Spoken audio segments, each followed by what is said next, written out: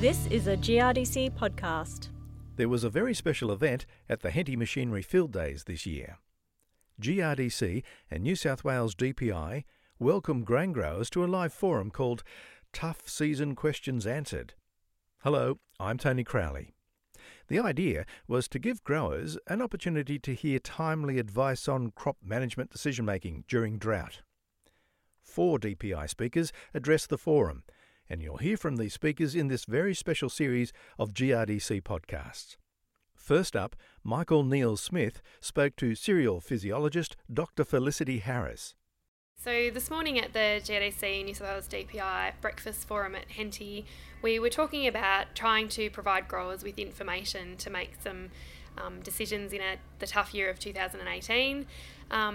Particularly my presentation was focused around identifying biomass potential in paddocks to be able to make some decisions about to take crops through to grain yield versus opportunities for baling or silage for fodder versus grazing options. And so the first part of the presentation was really looking at about evaluating paddocks in terms of what biomass was available, as well as sort of observing plants for specific impacts of frost, which would have a significant effect on those decisions. So the key messages from my presentation really were about the big range in biomass in paddocks at the moment, and the need to really be able to actually measure that and capture that at both the paddock scale and a whole farm scale to be able to make some good decisions, as well as really being aware of some of the underlying damage that has happened recently with frost events, and so having, I guess, a bit of confidence around being able to sort of identify that damage in the paddock and some methods of doing that.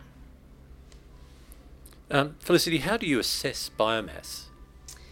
Yeah, so recently we've been out into some paddocks sort of this year and had a look at the range of biomass that exists, and we're sort of seeing massive ranges between sort of paddocks of canola sort of anywhere from 400 kilograms of dry matter per hectare right up until nearly 10 tonnes in some really, really big paddocks.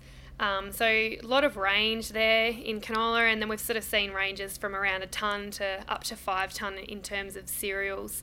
So the other thing is we're seeing a lot of variability across paddocks. We've sort of had that sort of late start to the season and varied establishment within paddocks. So there's a large range not only across farms and across areas, but also within paddocks. So the best sort of way of really getting a gauge for what is happening on your farm really is there's no substitute for measuring it yourself. So we're recommending for growers to sort of rank their paddocks in terms of biomass potential and what are their sort of paddocks that I guess have got the highest levels of biomass and perhaps different levels of yield potential, as well as levels of frost damage that might exist, and really sort of ranking paddocks across the farm and getting out and measuring it. And so the new New South Wales DPI crop or salvaging crops for fodder, forage or grain calculator that's on the website gives a really easy, simple method to be able to observe and measure that on your farm. So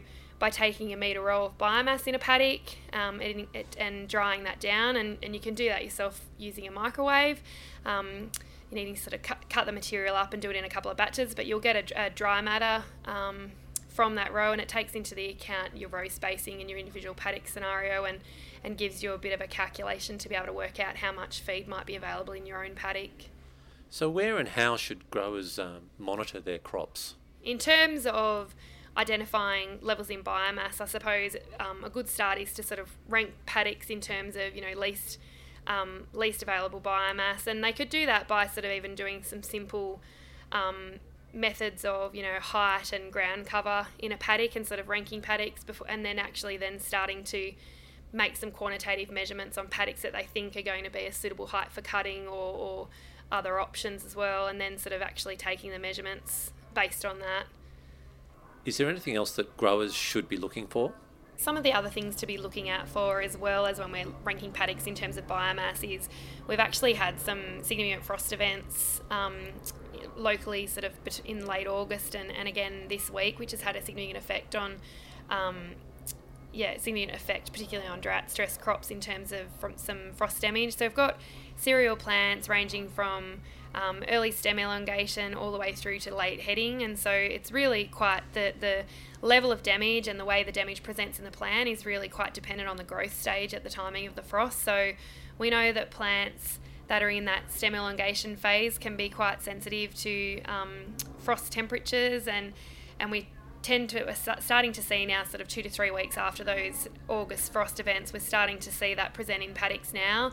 It does show up a lot quicker when we've had warm temperature following a frost event, but we're sort of starting to see that coming through now, where flag leaves are coming through, yellowing, and we're sort of seeing, if you actually cut those plants open, you're seeing sort of developing heads that have been cut off, right through until we're sort of actually seeing some barley actually being able to sort of avoid the frost because they're at a later stage of development. So a big range in frost, and I guess the damage is really more obvious sort of about 10 days after the frost event.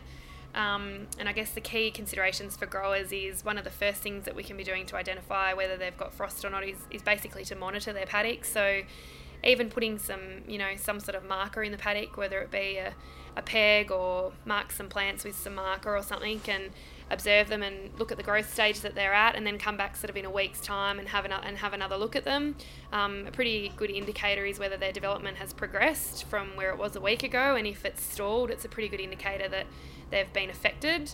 And if that is the case, well, then it's probably important to have a little bit more of a deeper dig. And we generally start with looking at paddocks in lower elevation because they're our higher risk zones. So observing plants and looking at plants, and if the need be, cutting plants open and having a look at them sort of in lower areas of paddocks and farms, and if damage is observed, then sort of progressing to sort of other areas of the farm.